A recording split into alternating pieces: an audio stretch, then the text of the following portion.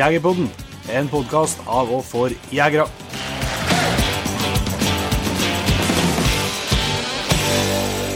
Hjertelig velkommen til en helt ny episode av Jegerpodden.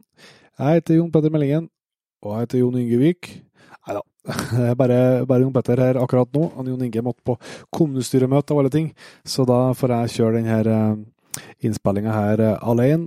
Vi har jo en ny ekstra episode nå, del 2 av den, der vi har tatt en prat med folk fra den norske jaktbransjen. I denne episoden så får dere høre fra jaktdamer og fra ATEC og Myrvåpenservice og Safari Max og Våpensmia og Norma. Så det er fra hele landet og både store og små. Så det håper jeg dere setter pris på. Det er trivelige folk som helt klart gjør sitt ytterste for å få hjulene til å gå rundt nå i spesiell tid for landet og for verden. Så jeg håper dere setter pris på episoden. På fredagen så er vi tilbake med en vanlig episode igjen. Da er det bare meg og Inge. Så om du har spørsmål til oss, så er det muligheter for å se oss i melding på Facebook og på Instagram, så kan jeg godt tenke at det dukker opp i episoden da. Så kos dere med pratene med folket, og så høres vi igjen. Da har vi gleden av å ønske Therese fra jaktdamer.no velkommen til Jegerpodden. Hei, takk for det. Ja, så kult at du ville være med oss. Ja, det var veldig kjekt at jeg kunne få lov til å være med. Jeg hadde gledet meg å møte dere på Camp Villmark. Ja, men sånn var det nok da. Nei, det var det ikke. Så det var kjekt jeg kunne få prate med dere. Ja, så bra. Du, kan ikke du starte Therese med å si noen ord om deg selv, og hvorfor du holder på med jaktdamer.no? Jaktdamer, det startet fordi jeg begynte å jakte for 7 år siden. Tok jegerprøver da. Ja. Og så skulle jeg selvfølgelig ha jaktutstyr, men det var det jeg letet, og kanskje fant en genser eller en jaktdress blant masse herreklær. Så da tenkte jeg at dette må jeg gjøre noe med. Ja.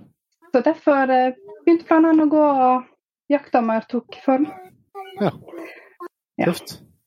Og nå, det er det eneste butikken liksom spesialbutikken for jaktdamer i Norge nå, eller? Jeg har ikke sjekket siste tiden, men jeg var den eneste jenta som selger rene jaktklær. Ja, kult. Så det er litt kjekt. Ja, men går det bra, skal jeg si? Har du mye fornøyde kunder? Det har jeg. Ja. Det er veldig kjekt. Jeg får veldig masse positivt tilbakemeldinger og sånne ting da. Ja. Men du vet at jeg startet jo det er jo bare meg, og jeg startet jo kjempelite for å så vokse meg større. Ja. Så det fikk jo tid, så at mange forventer at jeg skal ha litt mer innen det jeg har, men jeg må ta det sakte for å bli litt større. Ja, det er skummelt å sette på en for stort lager. Ja. Det er klart det er. Men kan du fortelle litt mer om butikken din, og litt hvordan klær og merker og sånt du finner? Ja, jeg har Girls with Guns. Ja. Det er et merke fra California. Ja. Og det er det ultimate merket, synes jeg da. Altså det har alt som vi ser etter, som jeg har manglet på andre plasser, eller andre klesmerker. Men det er jo fordi at dette er 2 venninner som har startet, og det er damer, og de lager klær for damer, så da vet jo hva vi ser etter, og hva de har manglet i jaktklær og sånn. Og så har jeg Pinewood, og så har jeg Notting Hunt, det er et dansk merke, som er ganske nytt i grunn. Og det er jo veldig flotte klær, men... Ja.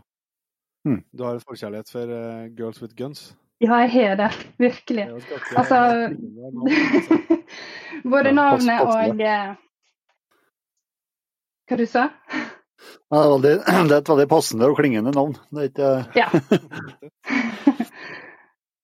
Ja da. Men det som er så bra med Girls with Guns, det er at det har For eksempel beinlengden da. Altså noen er veldig høye, veldig lange bein, og noen er veldig korte. Så det er alltid sånn spørsmål da, har ikke noen som er lengre i beina, har ikke noen som er kortere? Men det de har gjort, det er å lage sånne, der det er trykknapper oppover på beina da. Så du kan bare brette buksa inn, og så kneppe igjen liksom. Så det passer en bukse både for de som er lange, og de som er korte. Og det synes jeg bare, ja, for det er det jeg får mest spørsmål om, det er bukselengde. Ja, for meg og Inge, som er to skjeggåtte typer, hva er det som det her, de som har tilpasset klærne sine og mot damer, hva er det de har skjønt og gjort, skal jeg si, som ikke det jevne klesmerket gjør? Det med Girls with Guns, tenker du på?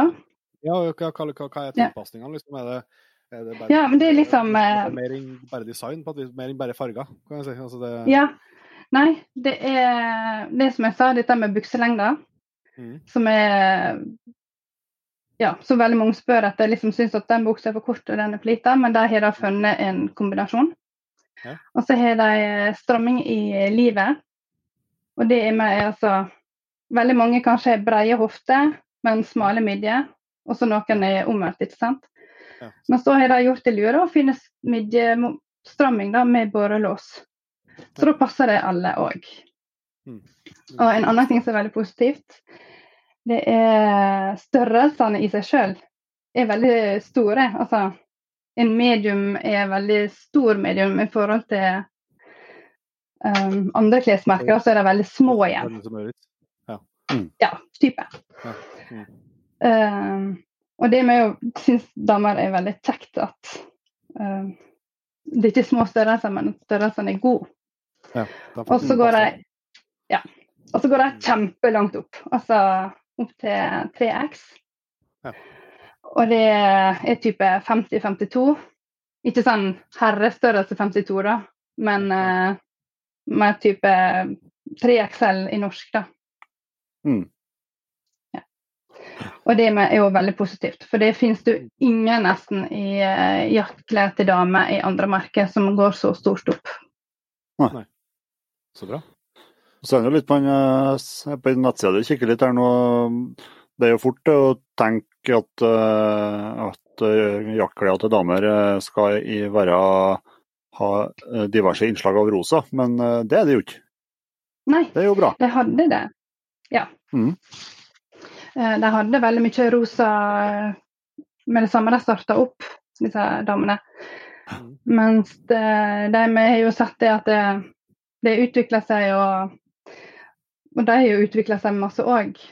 Kommet med bedre klær og ja, alt dette der. Men nå går jo det mest i, litt sånn som jeg har på meg nå, type kamuflasje og grønt og brunt og ja. Og så gjør de utrolig masse sånne tøffe klær, altså hettegenser og t-skjorte og sånn du kan gå med. Hverdagsklær liksom. Ja, sant. Ja. Ikke bare jaktklær. Veldig kult. Så vi snakket litt på forhånd her, altså det synes jeg du hadde for meg en ny fun fact, om det er et godt begrep med at du sliter med at du får ikke damer til å kjøpe kniver. Hva er det for noe? Nei, jeg vet ikke. Hva er det med at damer ikke trenger kniver? For det, jeg har da tatt kniv i 6-7 år nå. Ja. Og de som mest kjøper kniver, det er mannfolk. Hva er det? Ja, altså så mange damer som er ute og jakter. Hva gjør de for å partere og slakte og altså? Ja, og i hvert fall i jaktlagene jeg er med, så kan jeg på ingen måte, heller andre veien, så bidrar damerne i hvert fall like mye på slaktinga, og ikke mer. Så det er ikke at ikke kniven får brukt seg i hvert fall. Nei, sant. Så derfor, det lurer jeg litt på. Hva er det? Og jeg har jo masse forskjellige kniver. Jeg har tatt inn litt sånn langs med bare, ja, så ser litt tøff ut, rosa, så var litt jentete. Og det var jo litt populære også, men det var da mest mannfolk som kjøpte det til damene sine. Og det er jo helt greit. Men det var likevel mannfolk som kjøpte det. Klart. Ja. Så du har jo en foljekniv med bukåpner her også. Er det to forskjellige blad på den som du... Ja, det er det. Ja. Den er vel litt poppis, faktisk. Nå har jeg bare inne oransje, men jeg har på det rosa og grønn. Ja. Og det er faktisk en ganske bra kniv også. Bruker jo den selv, så... Alt som jeg tek inn, det er sånn som jeg har prøvd selv, sånn at jeg går god for det. Ja. Ja, det er jo en veldig flott og fin butikk. Takk skal du ha.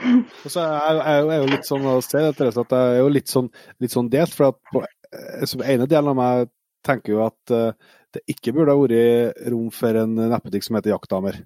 Fordi at damer skulle ha funnet, altså vi alle skulle ha funnet jaktklær akkurat samme tilgangen hvis verden har vært perfekt, men all den tiden ikke er det, så er det jo kjempebra at du er med å løfte opp og fylle det hullet i markedet. Ja, men jeg skjønner også at andre butikker kanskje ikke tører å ta inn så mye dameklær. Kanskje også fordi produsentene har litt lite varianter. Ja, det er klart. Og så hvis jeg da teker inn litt, så skal det litt til at du finner akkurat den dama som liker akkurat den sorten. Altså det ser jeg nå når jeg starter opp selv, at det er faktisk veldig vanskelig å tilfredsstille damene. Altså mannfolk er litt sånn, ok, da ser jeg... Dere vet vi alt om. Ja. Nei, men... Mannfolk er liksom sånn, ok, da ser jeg en jaktdress, tenker jeg, oi, denne var kjempekul, den vil jeg ha, og så kjøper jeg den. Damer, de er litt sånn, oi, denne var kjempefin, har jeg penger til den?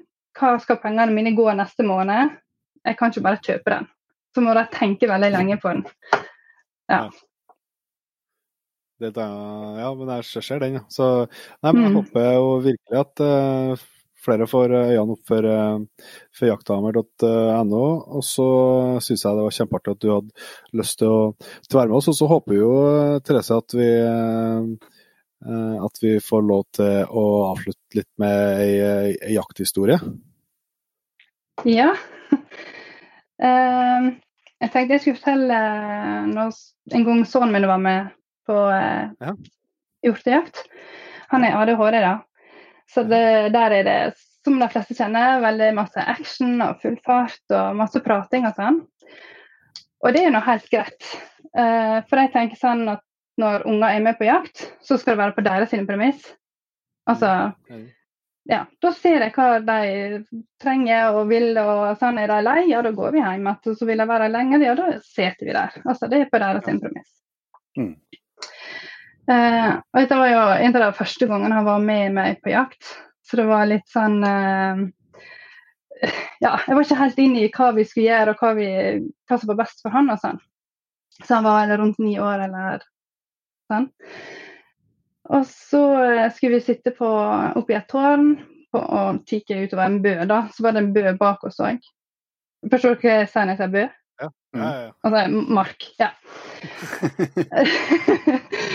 Og så han klatret opp der, og han satt og pratet, og så prøvde jeg å fortelle at liksom, ja, vi må prøve å være litt stille, for hjorten hører kjempegodt. Og så kom jeg på det at jeg hadde noe sånn hørselvern i sekken min, sånne aktive støydempere. Så jeg satte på noe av deg da, og så ble han helt sånn, wow, hva som skjer nå? Jeg hører noe alt liksom. Så da ble han veldig stille da. Så det vil jeg anbefale, å ha på unger aktiv støydemping, for det er bare helt supert. Vi satt nå og kikket og speidet. Jeg ga han en kikker, så han kunne sitte og kikke, og han storkoste seg. Men vi så ikke noe dyr da. Så begynte det å skumme det, så jeg visste at nå er liksom tida her for at dyr begynner å komme på bøene, hvis at det der kommer liksom. Så jeg prøvde å si til han, ja, men kanskje vi venter litt til. Nei, han ville gå. Så jeg tenkte, ja, men det er greit. Vi pakker sammen, det er ingenting. Jeg får heller ta det en annen dag liksom. Jeg puttet alt ned i sekken, og jeg slepte sekken ut for tårene, bare så det braket. Jeg tenkte, ja, nå sprang det de dyra. Og han var på vei ned tårnet da. Og da ser jeg at han stivner helt. Og så tenker jeg, ble han plutselig høyderedd, eller hva det? Går det bra, liksom? Skal jeg hjelpe deg, eller sånn? Må bare ha litt vatten. Og så sier han på sånn, hysj, se der! Og så tenkte jeg, Gud, hva det for noe ser bak oss da? Det masse tre og sånn i veien, men allikevel så ser vi 4 svære bukker. Det var 2 kronhjorter, en sjutagger og en spissbukk. Og han var helt sånn paralysert, så jeg måtte liksom fysisk ta tak i han, så bare, du må komme opp her. Du kan ikke stå i trappa der, liksom. Så satt vi der og kikket på det, jeg vurderte skal jeg prøve å klatre ned, for jeg kunne ikke skyte derifra som vi satt da. For det var en vei mellom bøene og litt sånn. Så jeg tenkte, skal jeg prøve å klatre ned, komme meg over? Hva situasjonen, liksom? Men jeg fant ut at jeg har ikke klart å komme meg ned, for da ville han ha vært med meg, for han tørte å sitte der alene. Så vi har vært setende og se på disse 4 bukkene i evigheter, føltes det ut som. Men jeg angrer ikke i det hele tatt på at jeg ikke prøvde å komme ned for å skyte dem, for det var en sånn fantastisk opplevelse både for meg og han. Og jeg kunne dele dette med han. Så jeg synes det var helt toppverst. Og han var jo i 100 når vi endelig kom oss hjem da. Og ringte mormor og bare, jeg så dyr. Og så, ja. Så det er absolutt noe han lever på enda. Ja. Skjønner. Det var en kjempefin historie delt med oss. Tusen takk for det. Så må vi skjøte inn helt før vi slipper at jeg satt og surfet litt på butikken her, og jeg ser jo det er masse tilbud for tida. Så det er jo en oppfordring å gå og sjekke ut. Det er litt påskesalg, eller hva er det som skjer? Ja, nei. Det var egentlig sånn salg som jeg skulle ha nå når jeg skulle på diverse messer. Så jeg tenkte det at her bare kjører vi på. Folk må få lov til å få tilbud for de om at vi ikke er ute og farter. Så der er masse på 50% og masse på 40%. Der er en kjempegod jaktjakke som er på 50%. Altså den beste jaktjakka jeg noen gang har hatt fra Pinewood. Så den må folk inn og kikke på. Veldig bra. Nei, men da sier jeg tusen takk for tida, Therese, og så håper jeg vi snakkes igjen. Det håper jeg også. Da har jeg gleden av å ønske Anders fra Atec hjertelig velkommen til Jegerpodden. Takk for det. Artig at du sitter i karantene, så har litt tid til overs, eller? Ja, jeg har vært på kundebesøk i Tyskland for nå snart 2 uker siden, så da sitter jeg her hjemme med hjemmekontor og karantene. Jeg vet jo, en fyr som reiser en del, så det er noen år siden du har vært hjemme i 14 dager, eller? Ja, 14 dager et strekk, det tror jeg det er ny pers. Det kan jeg tro. Så det er blitt litt tjukkere også, for jeg sitter jo tidlig i gang på. I dag har jeg spist i arbeidstida både lakris og kanelbolle. Skjønner. Det er bra, du har mye å gå på det ut. Ja, jeg må ut og lufte unden etterpå. Du er jo gründeren bak et merke som de aller fleste lytterne av Jegerpodden kjenner, det er Atec. Kan ikke du se litt om reisen dere har vært igjennom fra på en måte start helt på scratch og nå være et internasjonalt brand? Jo, skal vi se. Jeg startet opp bak barndomshjemmet bak huset til fatteren i en dobbeltgarasje som var satt opp der, som egentlig var mitt sånn snekkerbua mi, i 1999.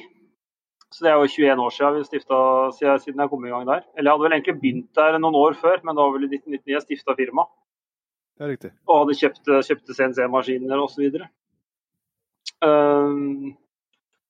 Det startet jo der tidlig med at jeg så potensialet for å produsere demperen mer effektivt, og få vekta ned og få effektiviteten opp. Og da jeg begynte med moduldemperen. Ja. Det fikk jeg jo dessverre ikke noe patent. Ja. Så jeg fikk jo dessverre ikke noe patent på det modulløsningen, for det tenkte jeg at når man driver i garasjen, så skjønner man jo ikke noe særlig av det. Det var ingen som fortalte at det var lurt å bruke 250 000 på patenter, som de ikke hadde. Men reisen har jo, ja, vi har kommet i gang med nytt verksted. Det er jo 10 år siden. Nå begynner vi å skal bygge en ny fabrikk som er 3 ganger større enn det igjen. Nå er det mulig vi bremser den startupen litt på grunn av situasjonen med virus og så videre. Men ja, vi har jo noen nyheter da, som vi skulle slippe på eBay i år. Ja. Det må du trygt si. Det må vi. Men jeg må bare få høre litt på hvordan firmaet i dag. Hvor mange ansatte er dere nå, Anders? Vi er 11 Ink Mai. Ja. Og så søker vi etter en selger som du sikkert har sett. Ja. Så vi må jeg trenger litt hjelp på salgssiden, for jeg prøver liksom å gjøre alt selv hele tiden, men det rekker jo ikke helt rundt, vet du. Man prøver jo, det er jo vanskelig å rekke alt. For jeg sa at det var et internasjonalt plan, jeg vet jo ikke, hvor stor andel av salget deres i Norge nå? 25-30%. Ja. Og resten rundt om i Europa, eller er det utenfor Europa? Ja, vi er jo litt utenfor også, så vi har litt i Afrika, litt i Oceania, litt her og der, litt i Asia. Men Europa er det største markedet. Kult. Ja, men nyheten, ja. Der er det jo en heldemper, rett og slett, som jeg har kikket litt på nettet på.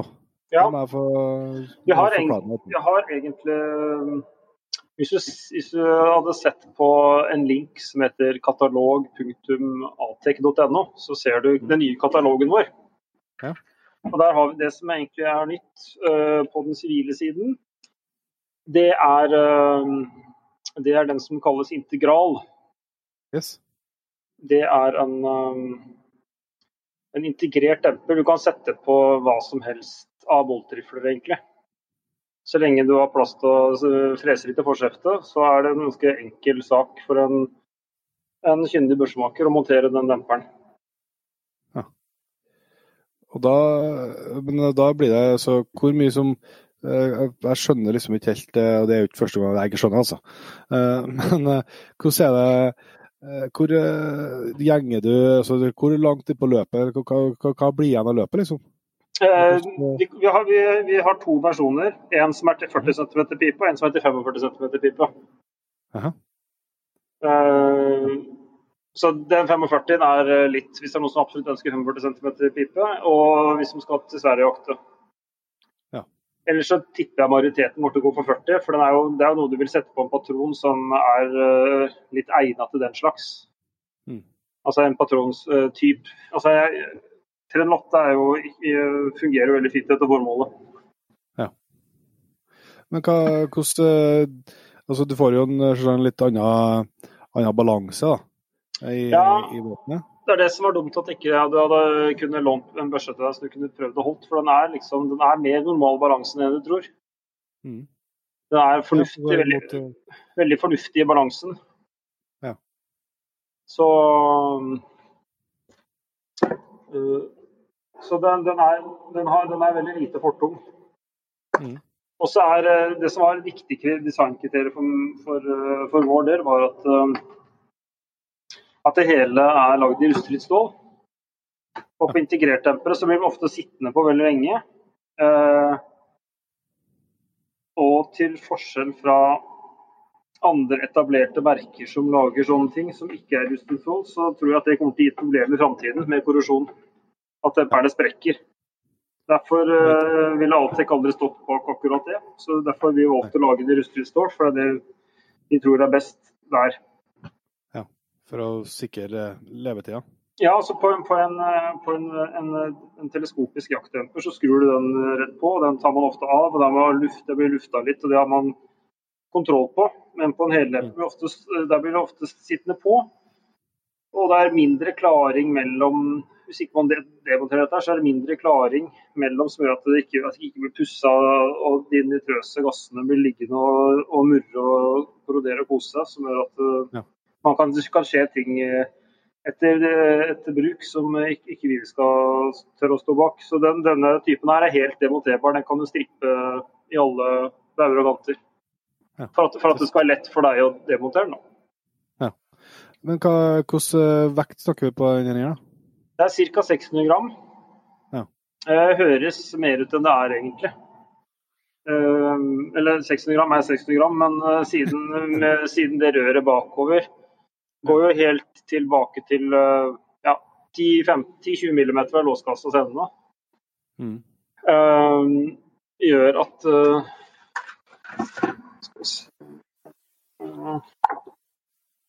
Yes. Ja. Som gjør at det kan gjør at noe av den vekta kommer veldig mye nærmere, så vektsenter kommer mye lenger bakover enn det han ville gjort på en 400 gram vanlig demper foran på munninga. Ja, sant. Du får ikke følelsen av at vekta er det. Nei, det er balansen min helt annen. Det er derfor du skulle har du prøveskutt den selv og kjent på den, så du synes du hadde fått en annen opplevelse med det. Ja. Men hvor dempereffekten på her kontra tradisjonell demper da? Den er godt og vel det samme.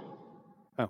Noen ganger litt bedre også. Så det var vi prøvde å lage litt i forskjellige. Vi har utviklet dette her siden begynte vel snaut år siden. Rett over sommeren eller noe sånt. Jeg husker ikke helt det. Og da begynte jeg å se på forskjellige dimensjoner og forskjellige løsninger. Og i stedet for å ha en som er litt slankere, men som egentlig demper litt for dårlig, så vil jeg heller ha en som var litt større, for her har vi en røddiameter på 34 millimeter. Men som også er veldig effektiv, da. Som er godt og vel like effektiv som en skikkelig effektiv demper. Og har også godt førsteskuddsdemping. Så det er liksom, så vi har virkelig nådd alle målene vi hadde, pluss et par til på designkriteriene før vi slapp dette produktet. Det blir spennende. Når er det i butikkene nå, eller? Nei, det er ikke butikkene nå. Vi sender vel ut sånn cirka månedsskiftet. Så det er vel de er Cerakote, så de skal vel lakkes ferdig, og så blir de sendt.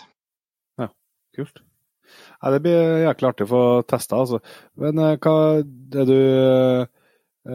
ser du for deg som en Mirage og sånn, tenkte jeg tenkt på, så blir det noe større eller mindre problem enn på en tradisjonell damper? Nei, det blir ikke noen mindre Mirage i hvert fall. Nei.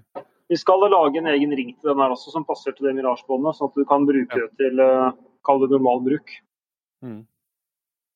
Det skal vi. Ja.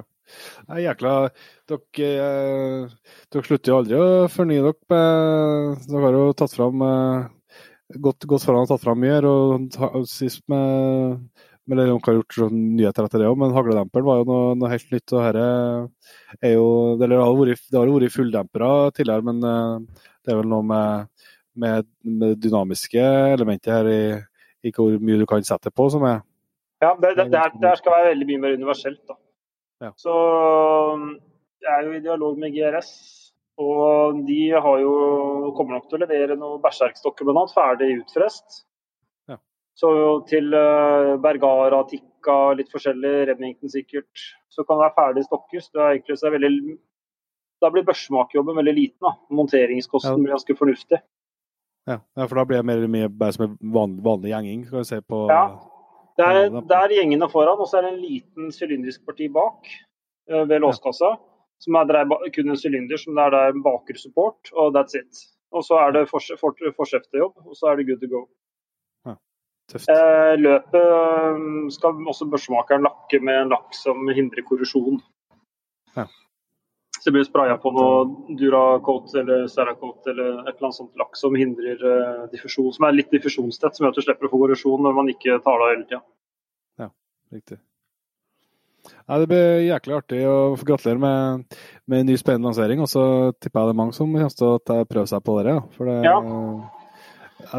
det kan godt til at altså, nå har det vært dempere fram på børsene i mange år, og så vi snakket litt om det når vi så Blazeren i fjor, og sånn, så ser de veldig rar ut når du ser det første gangen.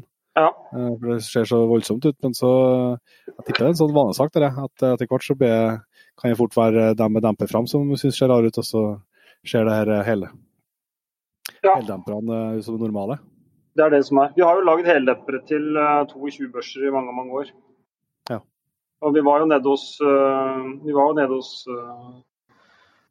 Blaser også fortalte hva vi hadde lyst til å lage til Blaser i hva vi hadde lyst til å lage til Blaser som neste Atec Blaser-alternativ, og det ligner veldig på det de går med selv et par år etterpå. Så det som vi har nå, det blir enda verre enn det igjen. Ja, skjønner. Sånn er. Men når jeg først er der, Anders, så må jeg jo få ta av hatten litt for det initiativet som dere har tatt rundt og se på hva deres maskiner og fabrikk kan brukes til hvis denne krisen her viser seg å være langvarig. Kan ikke du si litt om initiativet dere har tatt der?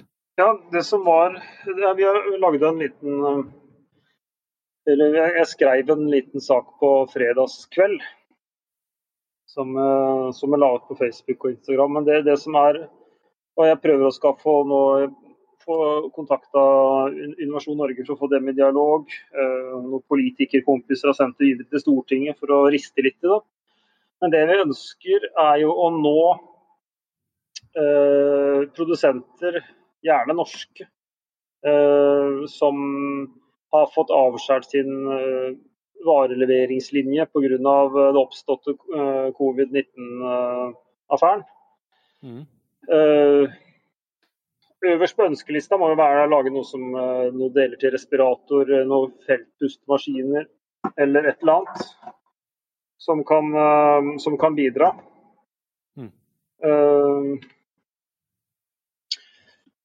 Men så jeg har fått inn noe tips, men vi er ikke helt i mål ennå. Jeg er i dialog med en tysk militær lege blant annet, som litt en bekjent, som veldig lyddemperfantast, som jeg prøver å se hva vi kan få finne ut og få laget.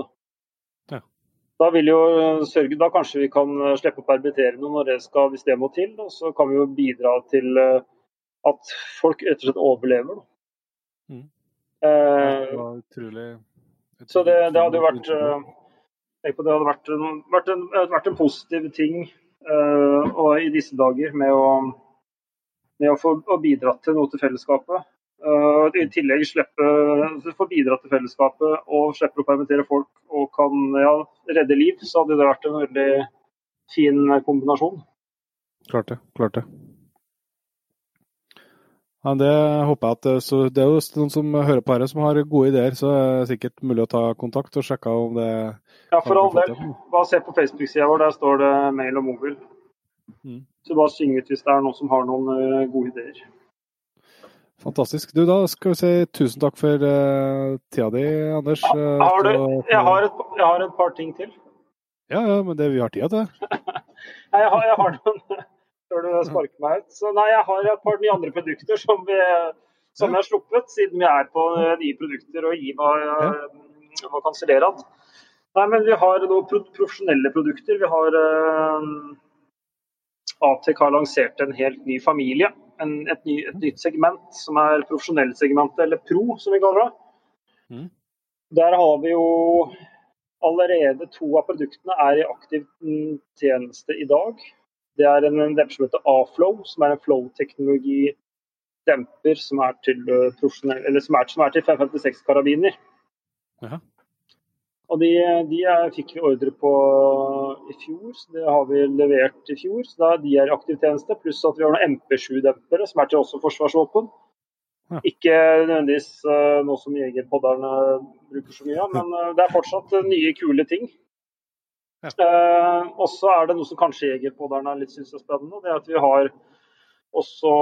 har 2 nye ståldempere som til sånn som kan være til sånn lett, vanlig AR-15 sivilt bruk, og til mengdeskyting, eller elgebane, eller hva man måtte ønske. En lettere ståldemper, altså. Kan også få som AR-lock. Og så har vi en skarpskyterdemper, som jeg ikke har helt bestemt på hva skal hete nå. Jeg tipper den kanskje heter Marksman. Har det et godt navn, så jeg bare sier fra. Men der blir den heter jo Pro før, men siden vi kaller det nye segmentet og nye familien Pro, så tror jeg ikke jeg kan kalle den Pro. Men dette et skikkelig snepp videre. Det en mye grommere og hvassere rekulbrems. Og så det en demper du fester i rekulbremsen. Ok. Så du skal få det beste av to verdener? Ja. Pluss at vi har, men det også litt sånn, det litt sånn til de som driver med det, men det mange som driver med sånn PRS og langholdsvåpen. Dette et ordentlig, et skikkelig produkt. Og bremsen hvassere enn, ja, det liksom, komboen veldig grom, dette et skikkelig toppsjefprodukt. Ja. Testene viste ærlig 30 decibel reduksjon i 338 lag på. Ja. Som jeg meget fornøyd med. Ja. Ja. Og så har vi en ting til. Det en broren til den her en modell vi kaller PRS. Som egentlig et PRS-produkt. Som også blitt approachet av langholdsmiljøet som ønsker akkurat dette produktet. Og det altså en lyddemper med rekulbremser på enden av demperen. Den også rett rundt hjørnet. Tøft. Så, men hva vil funke? Det liksom formfaktoren som forskjellig, eller vil det oppleves forskjellig som tanke på rekulbrems og demping på rekkefølgen du setter dem i, skal jeg si? Nei, altså det to forskjellige produkter. Den ene en rekulbrems som du kan sette demperen på. Det produkt 1, som kalles Marksman for eksempel. Produkt 2 heter PRS og en lyddemper som det rekulbrems på demperen, på enden av demperen. Så det ikke noe egen brems. Og det fordi at mange av de gutta der, de vil helst bruke demper, men så det litt mye vipp og litt for lite rekylreduksjon i demperen, så mange av dem bruker brems i stedet. Og dette en litt sånn hybridkombinasjon av de to, som gjør at du får en funksjon der de kan fortsatt bruke demperen og få den funksjonen de ønsker. Ja, kult. Ja, det blir artig å prøve. Det en litt morsom greie. Det vil jeg tro. Men da kan vi runde av, eller? Ja, da begynner vi å nærme oss slutten. Tusen takk for at du ville være med, Anders. Da har du gleden av å ønske Jens Myhr fra Myhr Våpenservice. Velkommen til Jegerpodden. Takk skal dere ha. Ja, det jo artig å ha med folk fra byen. Jo, det nå ikke hver dag det. Nei, det noe stort av dere å invitere til en sånn runde. Det var artig at dere gjorde det. Vi må prøve å dra lasset i lag når det blir vanskelig, sånn det jo. Men vi skal få høre litt om Jens hva og hvor du holder på med. Jeg da børsemaker og holder på Klett, rett sør for Trondheim. Så jeg og Jørn Hagemo som samarbeider litt i samme lokaler. Så vi hjelper hverandre litt med både tjenester og varer. Ja, litt alt. Så får vi til det meste nede på Klett nå. Så alt fra tjenester og tilpassing av nye våpen og ombygging. Men det et verksted du har bygd opp selv? Ja, så det bygde jeg nå for 2,5 år siden fra grunn. Så da rev jeg ut alt som var inn her. Og satt opp vegg og malet og la opp strøm og fikk inn maskinpark og håndverktøy da. Ja. Så det har vært en lærerik prosess. Ja, det vil jeg tro. Ja, for du er ikke så gamle karen, det tar litt sjans når du begynner å bygge sånn. Jo, gjør jo det, men det vel før man bikker 30 og får unger og alt sånt, man har tida til å gjøre det. så nei, men det angrer jeg ikke på at jeg har gjort det. Det ble noe bra til slutt. Hvordan ser en vanlig arbeidsdag for deg med de oppgavene sånn som du kan utføre? Hvordan ser en vanlig arbeidsdag ut? Nei, da det vel som regel en kopp kaffe og svare litt på mail og sånn på morgenen, og så frem til 12-tida, så som regel være i fred og får holde på med forskjellige arbeidsoppgaver, om det montere en ny pipe, eller forlenge en stokk, eller bed i børs, eller noe sånt. Så dropper jeg innom kunder jevnt over utover ettermiddagen da. Ja. Med både spørsmål og ting de ville få gjort, og så er det en del som kommer bare for å prate også. Så det er noe trivelig det også, men det blir noen lange dager ut og sånt da. Så, men hvordan er det, liksom, er det mye gjenging og sånt det går i, eller tar du det?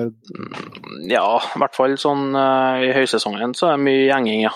Så, men jeg prøver å få til, ja, om det blir en 10-15 gjenginger i uka kanskje, så bruker jeg å prøve å sette av en dag til det. Det er litt enklere å få holde på litt kontinuerlig med samme ting igjen. Så, men så ble det en del ombygging av børser, i og med at jeg er sammen med Jørn da. Han selger mye nye børser. Så den har både forlenging og korting av hagler, og justerbare kammer, og dempere, og montering av kikkert. Og, ja, det er mye sånn, det går mest på sånn brødvareoppdrag da, det gjør det.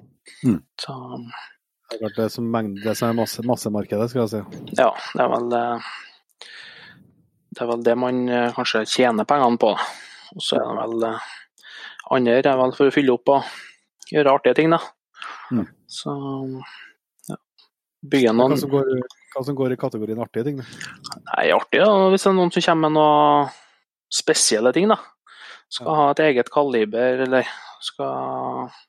Jeg hadde en her nå, han kom med en gammel Lee Enfield.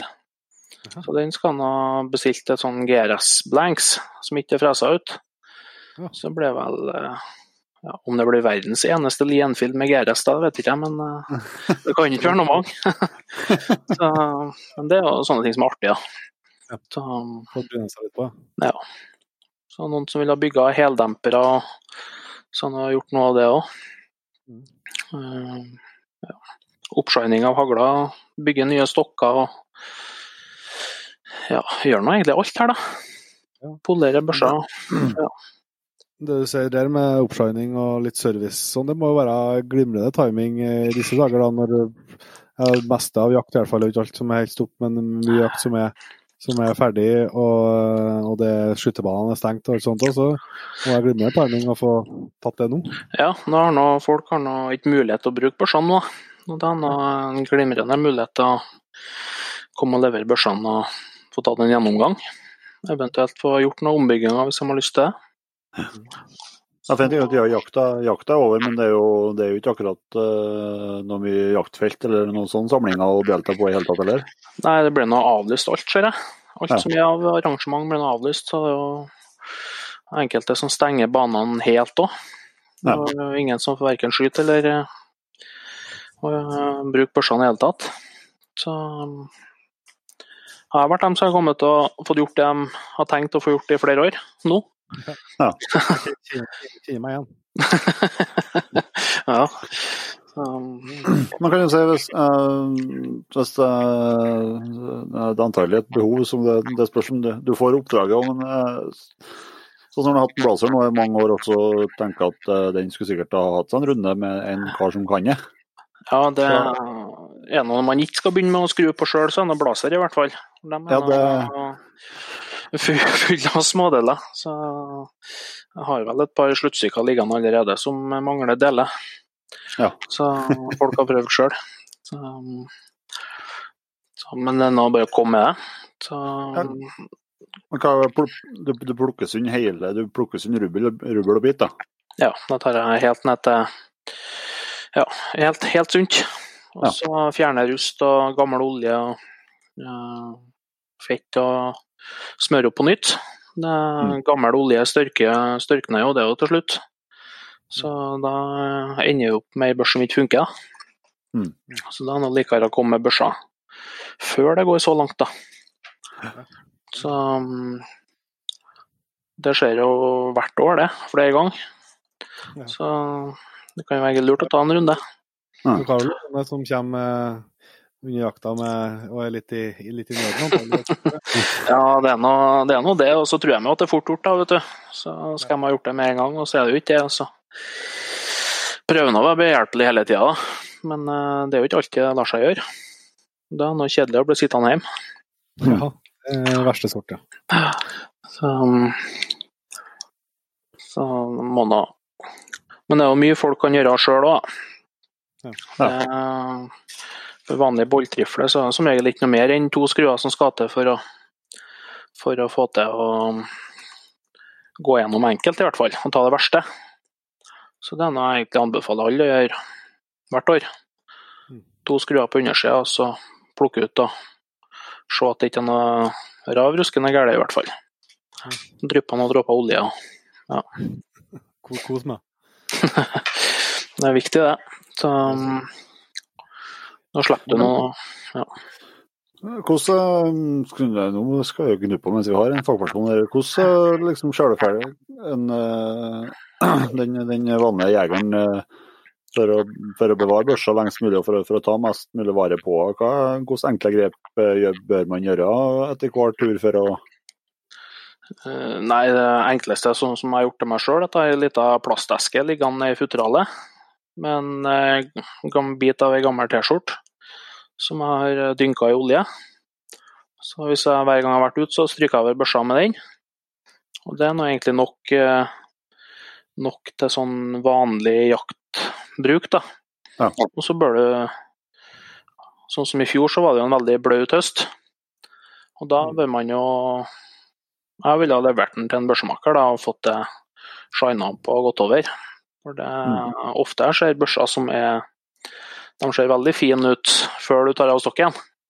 Og så er de helt tørre og brun nedi. Ja. Og avtrekk som har rustet. Da, det er jo litt skummelt med avtrekkene da, hvis det plutselig smeller når du lukker sluttstykket. Ja. Jeg har ikke gjort det selv, men jeg har vært på jaktlaget, gjorde det for det mange år siden, men det er jo ikke å høre det om taket på en sånn krater. Jeg skulle teka børsa opp på taket på krateren, og der slår igjen, så smeller jeg.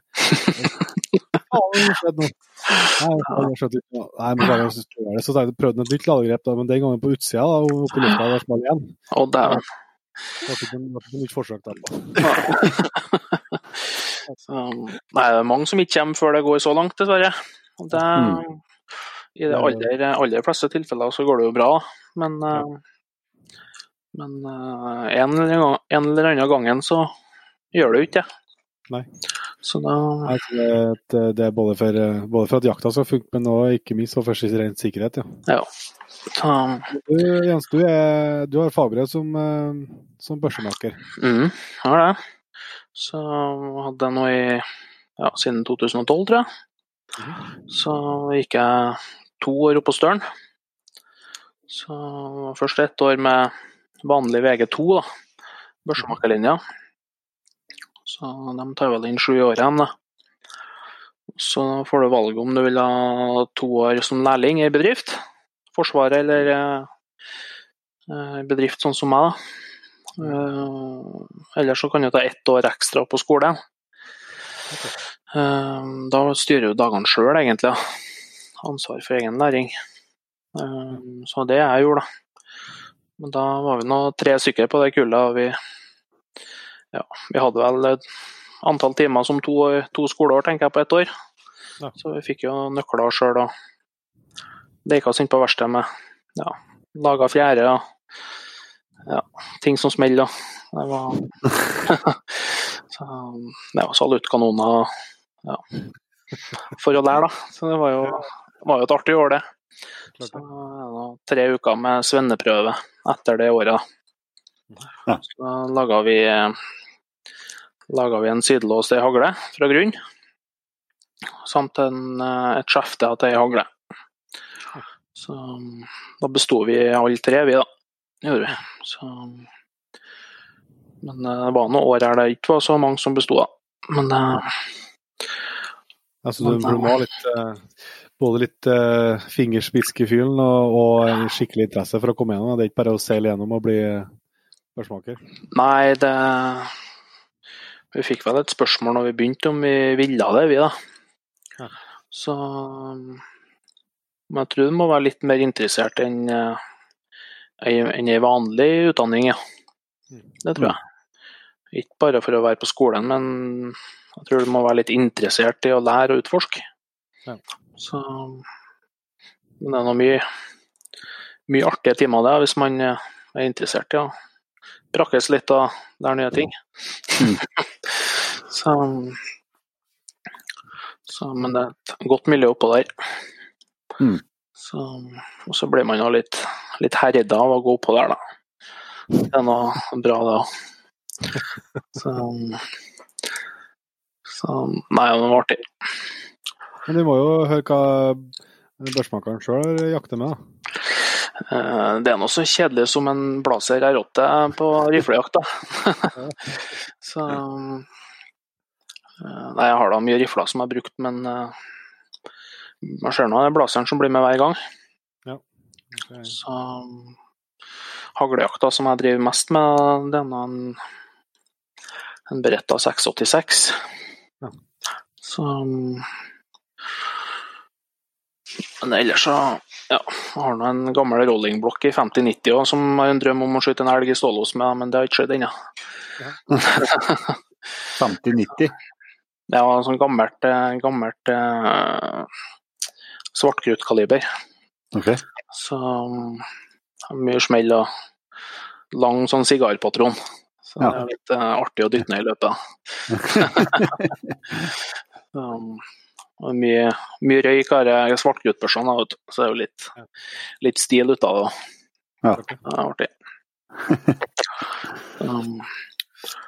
Nei, men hvis vi skal runde av med jakthistoria, hva sier du da?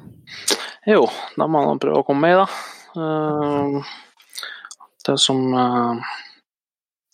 sitter med, som jeg kommer på mest, det er nå fra jakt jeg ikke driver på så mye med, elgjakt.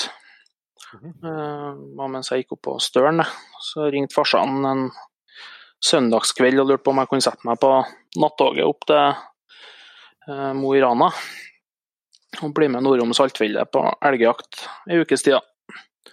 Så jeg heiv meg med på det, og så det var vel andre dagen, tror jeg. Da hadde vi vært oppe over tregrensa og jakta hele dagen. Og det var masse elg, og vi så jo mye elg, men vi kom jo ikke inn på noen ting. På turné da, så stoppet vi og tok en liten rastepause i tregrensa og speida utover dalen. Og da gikk det jo 3 okser ned på en stor myr der, sammen med noen kyr da, som for å spise litt og småbeiter. Ja. Så tenkte vi, jeg og farsan, at vi skulle prøve oss å lokke inn den ene oksen. Jeg har jo aldri vært med å lokke elg før. Jeg har vært med litt på elgjakt, men det å lokke på elgen var jo tøft da. Så jeg gikk rundt elgen og så opp i siden. Så satt farsan seg ganske langt opp i dalen. Og så gikk jeg litt lenger ned på en ganske stor hogstflate der. Så ventet vi en 10 minutter kvarter da, og så begynte den å lokke. Og da så jeg jo elgene hele tiden.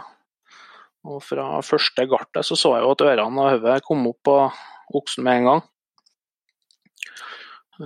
Full fart da mot oss, og kom den opp gjennom det ikke skogkrattet som var nedom oss der, og jeg hørte den jo også lenge før jeg så den, etter den forsvant ut fra myra. Og så jo at det var ikke så stort gevir, men jeg så at det var en stor elg da, for den var liksom helt firkantig, det var liksom ikke litt lange elgene som stort sett skjer i Trøndelag her da. Og ventet, og så kom jeg på 50 meter da, før det small. Da hadde jeg en 9-3 den gangen da, og det var tøft. Jeg hadde aldri sett en elg på så kort hold før, og ikke minst en så stor elg da. Så den var ikke så stor på toppen som sagt, men det var vel 310 kilo, tror jeg. 309 kilo. Ja. Så en stor elg. Så da var det 17 eller noe sånt da. 17-18 år. Ja. Så det var jo stort for en liten gutt sammen med gamlekarene oppe i fjellene der da. Ja. Det var spesielt trivelig å være lag med på skolen. Det var mye historier av en som var høy på hatten og dagene jeg kom at, ja. Så, men det var den historien som sitter fremst i pannelappen hele tiden, tror jeg. Ja. Hvordan så du på hodet da? Nei, det var egentlig en stygg 8-dager. Ja. Så det var ikke noe fin sånn sett, nei. Så jeg tok noe vare på toppen lell, da. Men ligger vel bak bua hjem til farsan, tror jeg. Så Nei, men da skal vi ta og runde av her. Så si tusen takk for at du ville ta tid til en prat med oss. Jo, likens. Så får vi se om vi får sett til børsa på noe service her, kanskje. Jeg røkker på en trestokk som allerede trenger litt service igjen, så Jeg bare kom med det, så skal vi ordne det. Da har vi gleden av å ønske Stian fra Safarimax hjertelig velkommen til Jegerpodden. Hei, hei. Det jo topp å få deg i studio. Ja, vi må jo prøve da. Når vi ser litt jakter og driver og koser oss med jaktturer, så det jo greit å komme inn og takke også. Ja, for Safarimax jo et kjent navn etter hvert for folk som hører på Jegerpodden. Vi skal jo på tur i lag til høsten, Stian. Ja, det stemmer det. Vi pratet litt før Aspehaugen i fjor, og da fant vi ut at da prøver vi å lage til drivjakter sammen. Og det samarbeidet ble jo bra. Ja. Og vi fant jo ut på en sånn fin måte at vi også har jo gitt bort en tur til Patrons, så det jo ekstra stas. Det det. Så det kan nesten ikke komme meg fort nok til november, for min del. Jeg gleder meg skikkelig. Ja, nei, det blir moro det. Og Polen og drivjakt jo da en fin måte da, for mange førstegangsjegere å komme ut av landet og prøve. For det liksom samholdet, og mange med. Ja, det fortsatt ledige plasser der inne til å bli med på de turene der? Ja, vi gjorde jo så bra jobb da, så vi har jo måttet satt opp en ekstra drivjakttur. Så det jo den som går fra 26. til 30. november, den full, men så har vi satt opp en ekstra gruppe fra 19. til 23. Og der det en ledig plasser, så da det pass på nå å bli med. Der det mange nye jegere som skal utenlands, så det kommer råd til å være med norske reisefølge og bli med fra Gardermoen til Gardermoen igjen. Ja. Det blir bra. Vi trenger noen som kan holde oss i handa, vi, Inge. Ja. Det helt på rene. Ja, det blir spennende å se hvor mange vi får med oss hjem igjen. Det sånn. Men det jo i episoden her så snakker vi jo med folk fra ulike kanter av jaktbransjen, både de som produserer utstyr og butikker og våpensmeder, og nå du som representant for reisedelen av jaktbransjen. Og Stian, det sikkert mye folk som litt usikre på å legge bestillinger på turer akkurat i dagene vi inne i nå? Ja, vi jo en spesiell situasjon, både det at jaktmessene her til lands blir jo avlyst, og det jo korona både i Norge og ute i verden, så det en spesiell tid nå, og børsene går jo oppover, det går nedover, så det både dollar og euro som vi handler mye i, det varierer mye, så nå per dag så det greit å bruke, skal dere utenlands og noe sånt nå, så det å ta en bakgrunnssjekk på firma og passe på at de også medlem i reisegarantifond og sånne ting som gjør at det mulighet til å få igjen penger hvis noe går gærent. Ja. Ja, det vel et godt tips, ja. Ja, så det litt urolig tid, men vi i Safarimax, vi ligger på hele tiden og følger med, så vi hele tiden oppdatert på hva som skjer og hvordan stemningen rundt omkring. Ja. Nei, men vi skal til Polen i lag, Stian, men dere har jo jakt i store deler av verden ellers, så hva du reiser rundt med mest på? For min del så har jeg mest Polenturer og mest Canada-turer på ulv og svartbjørn, og Erling som også som med i Safari Max, han har vært i Afrika og har god kjennskap der. Så vi føler vi klarer å dekke opp alle destinasjonene våre kjempegodt med at vi har vært der selv, og vi vet hva vi selger på alle plassene. Ja. Vi har vært innom litt opplegget rundt drivjakt og i Polen og greier, men hvordan foreløper opplegget hvis man bestiller seg turer til Canada? Der det, du blir fly fra Gardermoen og til Edmonton, og så blir du kjørt ut fra Edmonton, ca. 7 timer derifra. Kommer ut i camp, og første dagen da så det litt innskytning og bli kjent i campen, og rekker vi da så det jo rett ut på post og begynne å jakte i første kvelden, og da det 7 dagers jakt ute i terrenget før vi da returnerer igjen til Edmonton og flyr hjem igjen. Ja. Hvordan det sånn snikjakt, skal jeg si dere, det med hunder eller kombinasjon?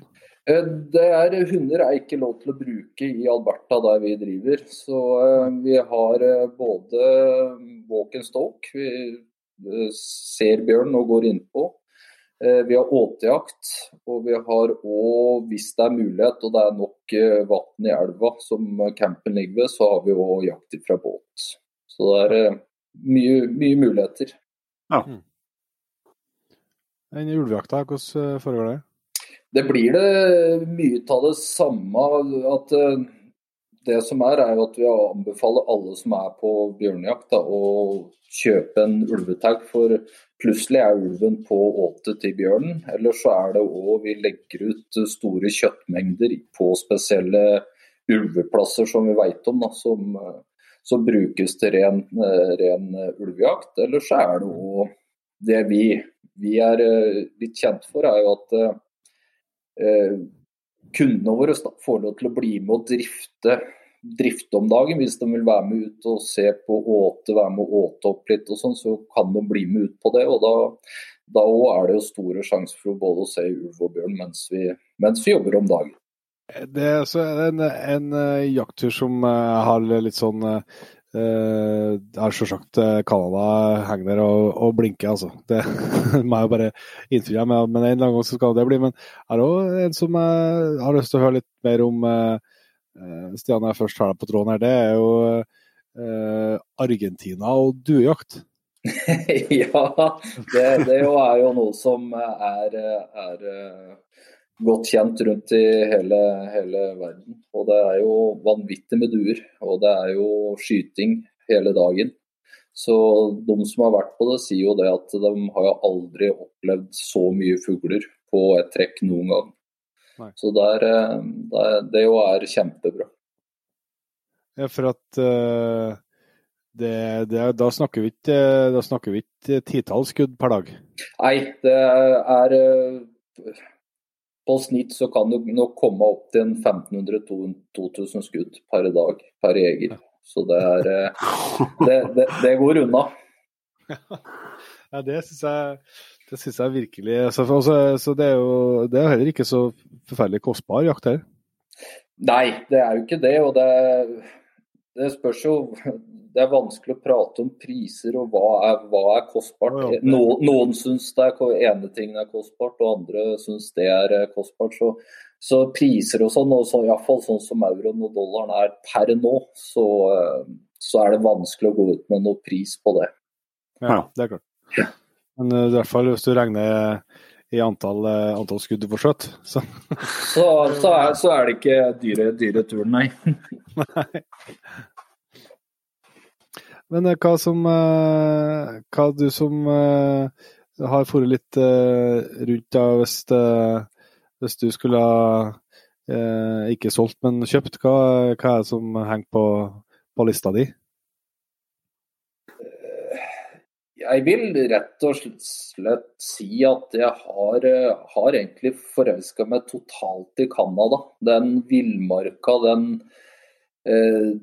Ja, den stemningen. Alt når du i Edmonton, alt stort. Du kjører oppover, ser landbruksområder før du kommer inn i villmarka der du sitter rundt leirbålet om kvelden og etter jakta, og du hører ulven hyler på åsiden rundt deg, og det samholdet du får der, for det de tøffeste gutta på Gardermoen, det kanskje de som blir det mjukeste i campen og synes at det litt, litt skummelt, og det noe med det som fascinerer meg, at du hele tiden, det villmarka, og de hele tiden må tenke litt når du der. Ja. Så jeg tror faktisk at skulle jeg, og jeg har sagt det til kjæringa, hadde jeg vært yngre så hadde jeg flytt.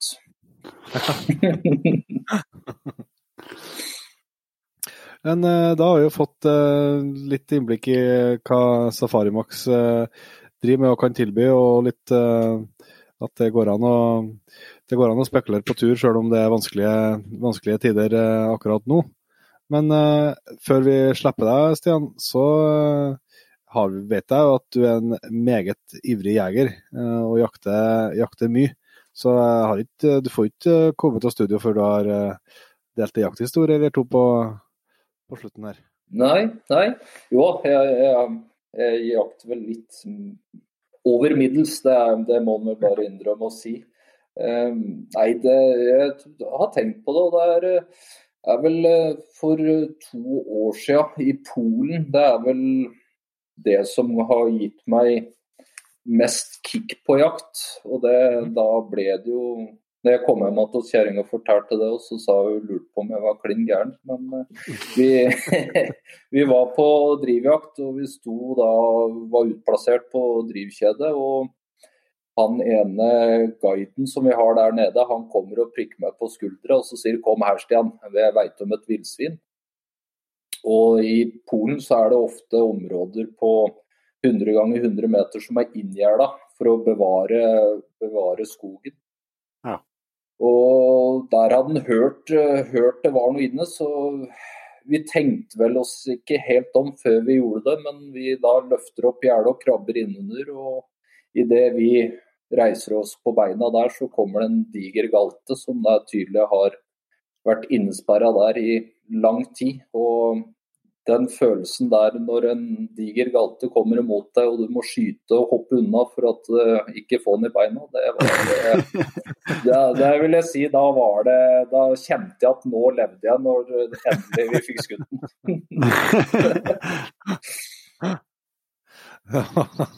Kom på feil side av gjerdet. Det kom på feil side av gjerdet, og der ser du også hvor fort det og ja, at den ikke tenker seg helt om. Vi skulle aldri verden ha gjort det der. Vi skulle ha tenkt oss om og tenkt hva det som kan være inne der, før vi krabber inn i et sånt gjerde. Det ikke bare det ikke gjort en vending å komme seg ut derfra igjen heller, da, hvis man må... Nei, eneste muligheten ut igjen, det var å løfte opp gjerdet og krabbe under gjerdet, og det følte vi ikke hadde tid til. Nei, ikke sant. Nei, men veldig bra, Stian. Da skal vi si tusen takk for at du ville ta en prat med oss. Ja, det bare hyggelig, og så får vi hilse fra Safari Max og hilse og si at alle må ta vare på hverandre den tida som nå, og så blir det snart bedre, og da kan jakt og frilufts komme på full plan igjen. Yes, vi satser på det. Da har jeg gleden av å ønske Ole Furuseth hjertelig velkommen til Jegerpodden. Tusen takk for det, og tusen takk for muligheten. Jo, det bare artig. Du altså daglig leder for Våpensmia. Ja, stemmer det. Våpensmia på Dokka. Yes. Så det jo en bedrift med tradisjoner. Du må fortelle oss litt, Ole, hva det dere holder på med på Dokka? Ja, bedriften ble jo startet i 76, og vi jo en stor aktør innenfor det frivillige skyttevesen. Og vi jo også en produksjonsbedrift, så totalt så jobber det 21 stykker ved Våpensmia, flest av de i produksjon. Så vi produserer jo da både ting til sikkerhetssektoren, altså forsvarsmateriell, slik som optiske sikter, blant annet. Men så produserer vi også vår egen lyddemper, og vi har også lisens fra Sig Sauer til å produsere piper. Så vi kjøper jo da emner fra Lothar Walther, Sig Sauer, Schultz og Larsen og Heim. Så produserer vi piper da på dokka, både banepiper til DFS-skyting, men også piper til jaktfeltskyting og fluta og gjenga og så videre.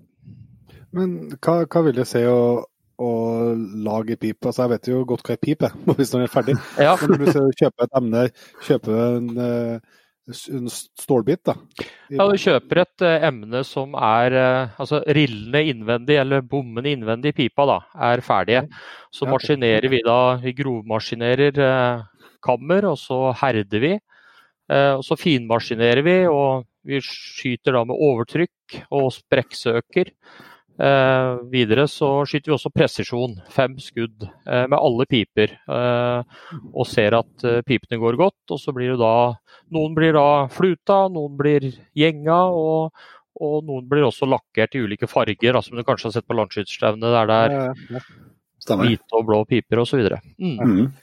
Det må jeg skjøte når jeg først har en ekspert her nå, dette sånn som vi hører om hvis man er glad til å se på ski, at bestene får det beste skiene, sånn her, at bestene får det beste pipene? Altså alle pipene våre jo, alle blir presisjonsskyt i, og innenfor kravet, så vi leverer jo aldri ut. Det derfor vi skyter både oppvarmingsskudd og presisjonsskudd med alle pipene våre. Så ingen piper som ikke holder i kravet blir levert ut. Og så det jo også slik at det kan jo være enkelte piper som du skyter, da kanskje får en H pluss B ned på 8, og så kan du kanskje få 13-14 på en annen pipe. Men så kan det jo være at du skyter noen mer skudd med den, så vil det forandre seg igjen, men alle innenfor kravet. Tøft. Så det jo fascinerende med dere, altså ting som for masseprodusert, som jeg egentlig skulle tro var helt likt. Det vanskelig å få 100%, selv om det 99,99 liksom.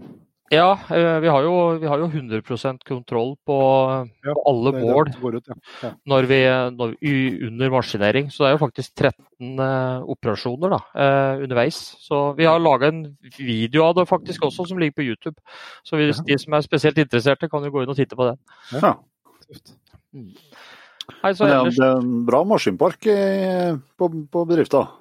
Vi er jo en CNC-basert finmekanisk bedrift, så vi har jo mange CNC-maskiner, både dreie- og fresemaskiner, og det trenger vi jo for å lage de produktene vi lager innenfor sikkerhetssektoren og forsvarssektoren, men så drar vi også nytte av det når vi skal lage slik som den nye lyddemperen vår da, som vi har produsert nå da. Ja. Kan du fortelle litt mer om den lyddemperen? Ja, vi har 2 typer lyddempere da. Vi har jo en som vi har hatt på markedet i flere år, som mer sånn tradisjonell ovnsrørsform da, for å si det sånn. Som vi også har laget en karbonkappe til, for å ta bort mirage, for eksempel på jaktfeltskyting. Men den nyeste demperen da, det jo en demper i aluminium med en titan kjerne, og en ellipseform da. Han var blant annet til en test her i jakt og fiske for en par uker siden, og fikk gode skussmål der. Ja. Så det en litt annerledes form enn de tradisjonelle demperne da. Så det litt smak og behag da, hva man liker. Ja. Og det, hva merkevaren dere selger under? Nei, det våpensmia, så den heter jo VSM, da, som vi gir alle våre produkter heter VSM, og så et nummer, da, så det VSM 30, da, som den demperen. Ja, riktig. Ja, men det artig å høre. Harald, jeg tror jeg har sett bilder av den, så jeg ser for meg i topplokket. Ja. Og så driver dere jo utover produksjon, så det dere jo, vet at dere leverer jo innenfor jakt og våpen, så har dere jo mye liksom til forbruker- og sivilmarkedet. Ja da, vi har jo både i butikken vår, der vi også har et showroom som vi har veldig mye brukte våpen. Mye av det legges jo også ut på Finn, selvfølgelig i tillegg til nettbutikken vår, men vi har jo et stort showroom der vi har flere hundre våpen utstilt, både håndvåpen og langvåpen. Da.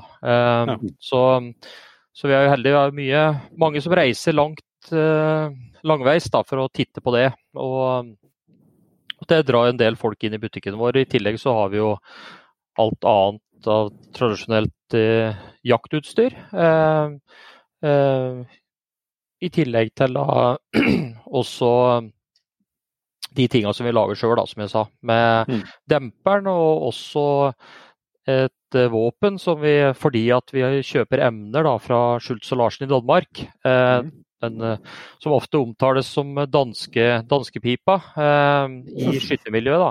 Så fordi at vi har det samarbeidet, så har vi også laget et våpen sammen med Schultz og Larsen, som heter Våpensmia Tønder, som et jakt- og jaktfeltvåpen, der vi har gjort også et samarbeid med KKC.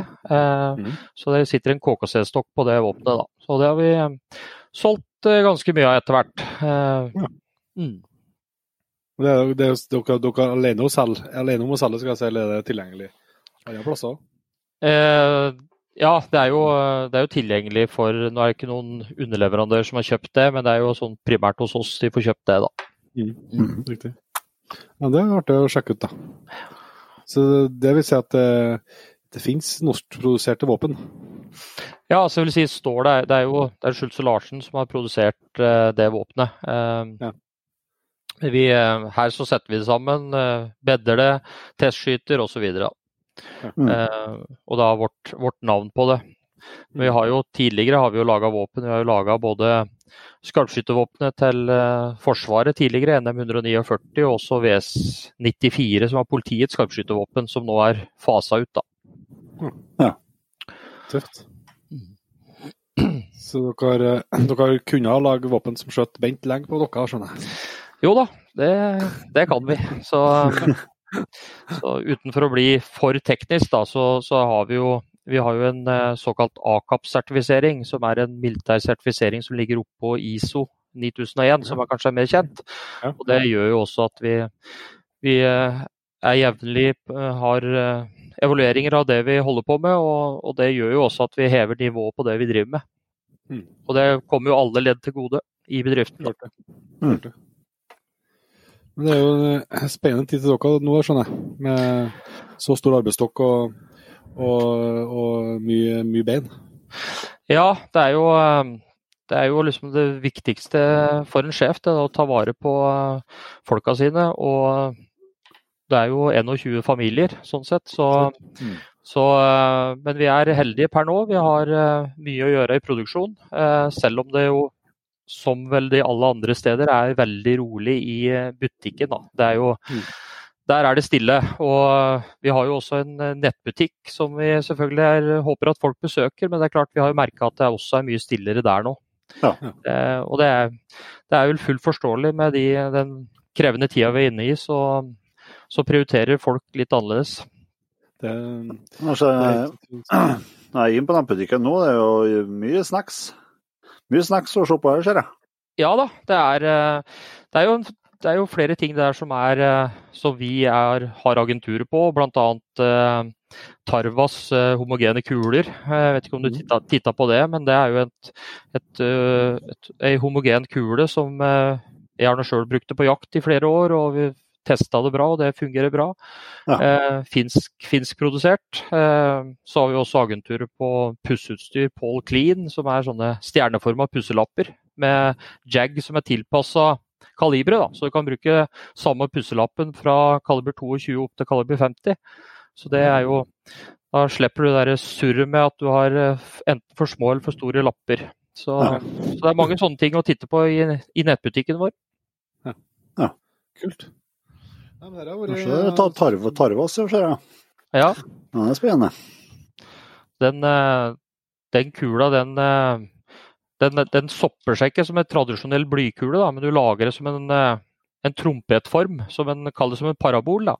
og lager en veldig sjokkeffekt gjennom dyret. Så en veldig god stoppeffekt. Ja. Tøft. Ja, så vi snakket jo om her at vi har jo selvsagt hørt om Bobbesmia, og ikke minst når vi sett og kikker på livestreamene. Men dere driver absolutt med mer enn hva jeg visste om, ja. Så det var artig å høre. Ja, vi er nok sikkert ikke... Vi prøver jo å gi ut en del informasjon på Instagram-kontoen vår og Facebook og sånn, men det er klart vi er sikkert ikke flinke nok til å nå ut. Det er mye som er kanskje altså, du som jobber mot forsvaret og sånt, som ikke det er vanlig at vanlige folk vet om det, kan jeg si. Altså, det er spesialiserte greier også. Ja da, det er klart. Men det er klart sånn for den jaktinteresserte og skytterinteresserte, så har vi har jo hele spektret som vi har pratet på, fra egenproduserte piper og dempere og ikke minst mye brukte våpen da. Ja. Veldig bra. Vi bruker jo å prøve å runde av pratene vi har med folk, både på podcast og ellers med jakthistorie. Ja. Det ligger du og tynt an. Ja, det gjør kanskje det. Nei, altså, jeg ser frem til hver høst jeg får meg en uke pluss på elgjakt, og det helt siden jeg var bitte liten, så har jeg vært med på det, og fra jeg var 18 med børse, men jeg vet ikke om jeg har noen gode jakthistorier. Jeg tror jeg har mange andre som har mye bedre jakthistorie enn meg, altså det er en fin gjeng som møtes hver høst, og vi har det trivelig, og skyter den kvota vi har på 8 dyr, men jeg vet ikke om vi har så veldig god historie å komme med, egentlig. Altså. Nei, vi får ha det godt neste gang, da. Det er nok heller noen av disse gutta i butikken som jakter mer enn meg, som har bedre historier. Nei, men da skal vi si tusen takk for tida di, Ole, at du ville slå en prat med oss. Det setter vi litt på. Ja, tusen takk for muligheten, og tusen takk for initiativet dere har tatt, for det var et godt påfunn og veldig, veldig trivelig gjort. Absolutt. Takk for det. Da har vi gleden av å ønske Vegard Jørgensen fra Norma hjertelig velkommen tilbake til Jegerpodden, må jeg faktisk si. Du har jo hatt ordet i en runde tidligere, Vegard? Jo, takk. Jeg hadde vel et kort gjesteopptreden. Ja, sånn ekspertkommentator. Kommentator i hvert fall. Ja. Du er jo i Norma, som alle fleste som har Jegerpodden kjenner. Hvordan er det med dere?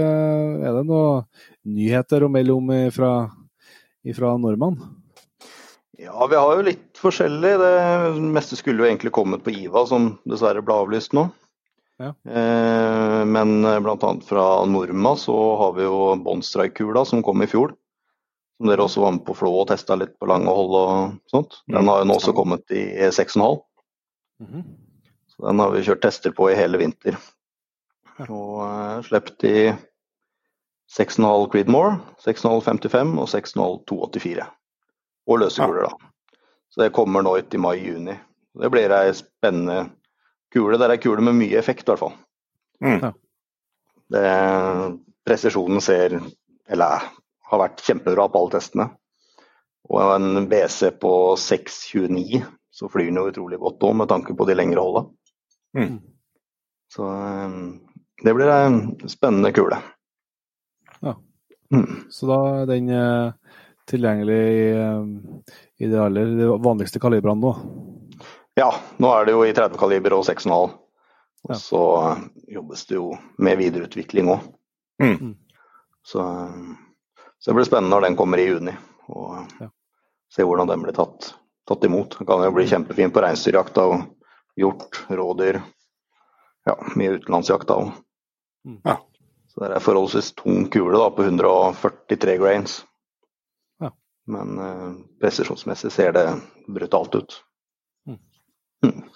Har du brukt den nå på jakt selv? Ja, jeg har hatt den på noe dåhjortjakt. Det har jeg hatt. Så det var vel kanskje på litt lenger enn 100 meter. Men den kula er laget for å ekspandere ut på lengre hold også, samtidig som man fungerer på kortere. Så det... Du er fornøyd med effekten du også? Ja, knalleffekt. Vi har jo hatt den på flere testjakter også, og det ser kjempebra ut. Kanskje ikke den optimale elgkula for å skyte store trønderelger midt i bokula. Men ellers så alt annet den perfekt. Ja. Ja, men vi skjøter ikke som store elg oppi her, så det går fint det. Jeg bruker ikke 6,5 heller. Men så har jeg jo sett litt på sosiale medier og rundt omkring om en ny serie som heter for Silence. Ja, da har de lagd den første i rekka da Oryx Silencer Series. Og da har det de har tatt den fram for for kortere løp og for kortere løp med lyddemper. Og tanken jo da å opprettholde hastigheten på kula selv med kortere piper. Og også ha mindre munningstrykk, så du får mindre slitasje på lyddemperen og mindre munningsflamme også. Ja. Så der har de fabrikert mye med blant annet raskere krutt og den delen da, for å opprettholde. Og så har de brukt standardkulene sine i de forskjellige kalibrene da. Så første omgang nå så den i 6,5, 308, 3006, 857 og 93. Som i alle de vanligste store kalibra da. Ja. Så det kommer med svarte hylser også, som gir den et lite ekstra stuk.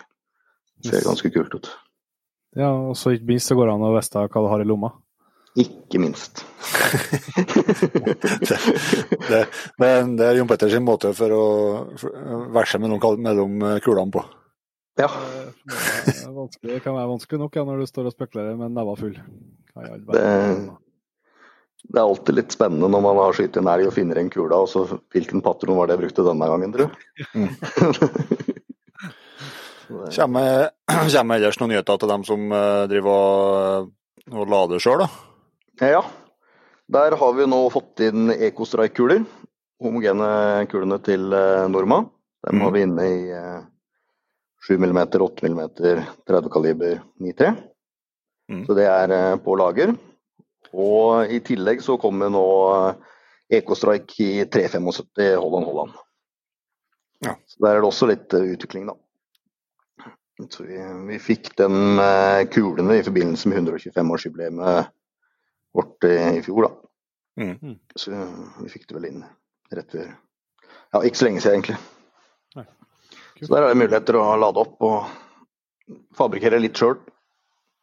Så det finnes jo i nettbutikken vår på norma.as. Ja.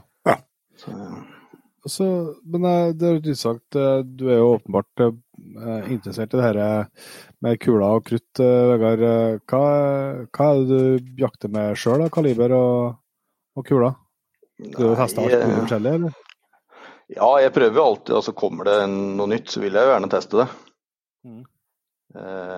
Og det var vel bare Robert som slo meg med å skyte elg med Silencer-serien. Det irriterer meg litt fortsatt, men stort sett så bruker jeg 6XE på alt under storvilt.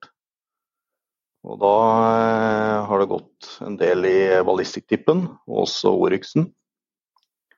Og Diamond Line på topp. Bruker mye 270. Og spesielt når jeg står på post på drivjakter. Det litt mer hastighet enn 9-3, så det blir litt kortere foranhold, så det blir litt lenger imellom hver omskyting.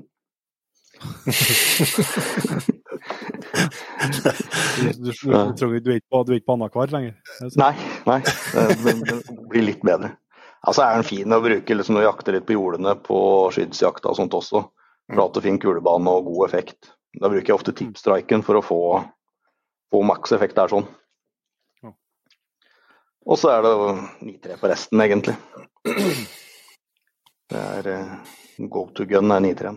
Med da, jeg har brukt mye EcoStrike de siste 2-3 årene for å få erfaring med den.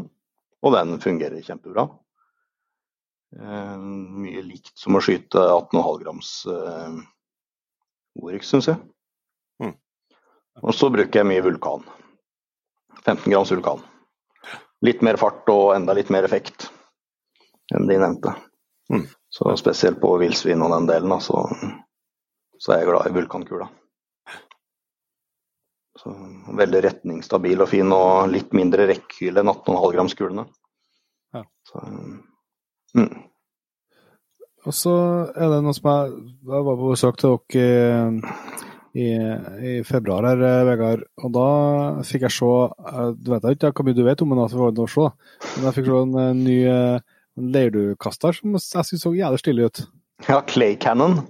Ja. Ja. Ja, artig sak det. Flest vel kanskje kjent med den vanlige enten lærdukasteren på 3 bein som du trer ned i bakken, eller den ene spaken du kaster med. Men her det fjærblast, og du holder i hånda og kan skyte 2 og 2 lærduer. Og når du spenner opp den fjøra der, så skal du henge i, altså. Det går faktisk hvert. Den kommer det litt mer omtale om i noe bladeri fremover våren her nå. Ja. Det går an å sjekke ut litt. Ja, det så jo, det ser ut som en forvokset pistol til noe slag. Ja, det gjør det. Ja, det så jævlig artig ut. Ja, det artig for ungene. Så tror jeg det enkelt å få til mye rare vinkler og smudig. Ja, altså du kan gjøre utfordringer på en helt annen måte, siden du så fleksibel med hvordan kaster. Så det man 2-3 stykker og kaster ut for hverandre, så går det an å få god jakttrening ut av det der. Ja. Så det sånn skal jeg med. Det ellers noe nytt på, som du vet om på, vi har jo snakket mye om ammunisjon, og det sånn på utstyret som dere fører? Nei, på noe av det så det jo, som Oskar fra GRS nevnte forrige episode, så kommer jo Bifrosten og Vargen til 200 STR, blant annet. Det blir jo spennende. Det finnes jo mange 100 STR-er i de norske hjem. Ja. Så det en etterlengtet en, så den blir spennende når den kommer nå. Den vel like rundt hjørnet. Så i tillegg så har vi begynt med termisk vi også, fra Hikvision. Hvor vi har både kikkertsikter og monokler, og binokler også. Som helt på høyde. Som good shit. Ja. Så jeg brukte mye i Sverige i løpet av vinteren da, på jordene der når jeg jakta vildsvin. Og det ikke tvil om at det et hjelpemiddel. Nei, det så skjedd at det kommer, det et nytt, eller det ikke et nytt merke, men det vel nytt i markedet her. Ja, nei, det egentlig så har de drevet med blant verdens største på overvåkning termisk. Og så har de nå gått inn på den bølgen her også da. Så det spennende å se på utviklingen som kommer fremover på dem også, for de fremoverlente. Ja. Men du som jakter såpass mye i Sverige, du har jo sikkert du har en del erfaring med bruk av termisk, kanskje? Ja da, jeg har jo brukt en del, det har jeg jo. Men det jo, man må jo ofte sitte litt rolig og sånt når man skal jakte på termisk og sitte på 8 og sånn. Ja, det du flink til. Det jeg skikkelig god på. Der jeg ganske sjanseløs. Så, men det jo sånn det på i Sverige nå, så det jo på faststellte åtelstasjoner og åpne felt. På vildsvin det vel tillatt. Ja. Så det har vært en del pushing på jordene på vildsvin og sånt. Ja. Og det å ha et monokkel da, i tillegg da, for eksempel. Ikke bare ha på riflekikkerten. Det gjør livet enklere. Så du slipper å peke rundt overalt med våpen også. Ja, sant. Ja, men det bra inn på Neverlust-fronten. Det skjer stadig ting. Vi har en produktgruppe som sitter der og jobber hele tiden. Så vi håper på nå utover våren at det kommer noen nyheter der, både på knivfronten og litt mer annet stæsj. Så men der må produktene bli litt mer klare før det slippes ut. Før du snakker om det.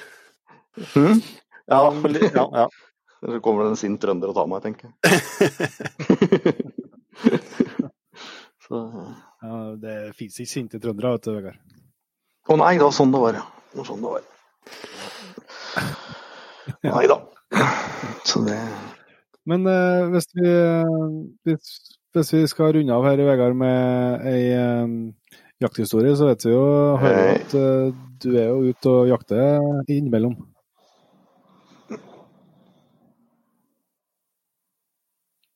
Tatt ut? Nei, nå ja. Nå det der, ja. Ja, bra. Jeg ser hvis vi skal runde av med jakthistorie, Vegard. Du vet jo at, og hører jo at du ute og jakter innimellom slagene her. Så litt forventninger har vi nå. Ja, det hender jeg innom jobb på høsten nå, da. Ja. Nei, det ikke så mye morsomt, men jeg har jo en litt smårt en fra bjørnejakt i Sverige for noen år siden. Så det var jo alt for tidlig om morgenen som vanlig det da. Og jeg hadde jo møkk i veien, så jeg har jo ikke helt bjørnehunder da, for de jager jo annet også. Så jeg visste jo der bjørnen hadde gått av, der hadde jeg også gått inn 3 elg. Ja. Så det var jo bare også sæla opp støveren, det og så henge etter den. Og da hadde jeg med meg en kompis også, for at den støveren, han var egentlig livredd bjørn. Og han kom ikke på det før han traff bjørnen da, så han var bra på spåret. Og så hadde jeg en kompis bak som gikk med jevntun som gjerne jaget elg, men bytta han i en bjørn, så sto han og banka på den også. Så vi sporer, og så går vi inn i en sånn tett sly på en dårlig skogsflate. Og så stopper jeg og spør han bak meg da, om skal vi slippe nå, for nå kjennes det ganske bra ut. Da hadde vi sporet noen kilometer. Og så sier han, er du sikker på at du får opp den bjørn da? Så jeg var, nei, jeg kan jo ikke være det før jeg ser bjørn og slipper på den. Så, nei, nå skal vi spore litt til da. Så sporer vi sporer ikke 100 meter en gang, og så fryser den der støveren helt til foran meg. Da går jo han i et 3 meter langt bånd da, og vi står midt inne i en sånn sly. Og jeg tar opp børsa og tenker at nå går dette gærlig snart. Men nei, det går nå. Han slapper av kroppen, og så tar han 1 steg, og da tar jeg jevnten bak, og så knekker en kvist, og da kommer bjørnen i full karetas på meg. Så jeg tror ikke han skulle ta meg, men han skulle ta bikkja. Det var bare at problemet var at han var jo i et 3 meter langt bånd bindt til meg da. Så det ble jo litt spenning der en stund da. Eller en stund, dette er sikkert et halvsekund, men heldigvis går det i slow motion. Og jeg får opp børsa, i det jeg får opp børsa, da har jeg huet til støveren i veien for huet til bjørn. Så da er den jo forholdsvis nærme da. Og da kaster han akkurat da, for da tror jeg han ser meg. Så da kaster han og bare snur ræva til og inn i kjerret igjen da, og drar av gårde. Litt sånn småsjokkert, så får jo koblet løs begge bikkjene da, og det blir jo fullt øst det, å gå på en post og bli påskutt, og var egentlig ikke så veldig mye mer spennende enn det. Der lå det en 281 kilos bjørn da. Så det kunne jo ha gått relativt gærlig da. Det var jo... Det var brukbar bamse. Ja, den var real. Den var vel den nest største skutt i Sverige det året. Ja. Så, men da ble jeg han som jeg gikk sammen med da. Han og jeg ble vel egentlig enige om at neste gang så skulle vi ikke spore så lenge. Men han ble vi ikke med neste gang da, så vi sporet vel inn på 10 meter da også, 2 dager etterpå. Så vi lærte jo ikke. Så det... Ja. Da skjønner jeg at det er litt puls, ja. Ja, heldigvis gikk det så fort, altså man rekker ikke å tenke. Det er fordelen. Så det... Men det kunne gått skikkelig gærlig. Det var ikke noe bra det der også. Ja. Det skjer jeg. Nei, men tusen takk for at du tok deg tid til en prat med oss. Jo, takk for at jeg fikk være med. Så er det bare å gønne på videre her. Det er full fart, det.